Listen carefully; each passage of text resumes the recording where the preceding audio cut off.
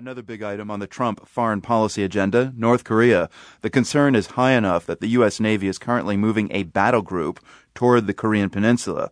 The fleet is being led by the aircraft carrier, the USS Carl Vinson, and was ordered to stop routine work over the weekend and steam toward the Korean peninsula. Tensions are running high as North Korea is believed to be close to testing new weapon systems, and the Trump administration has hinted at taking unilateral action. Sung Yoon Lee is professor of Korean studies at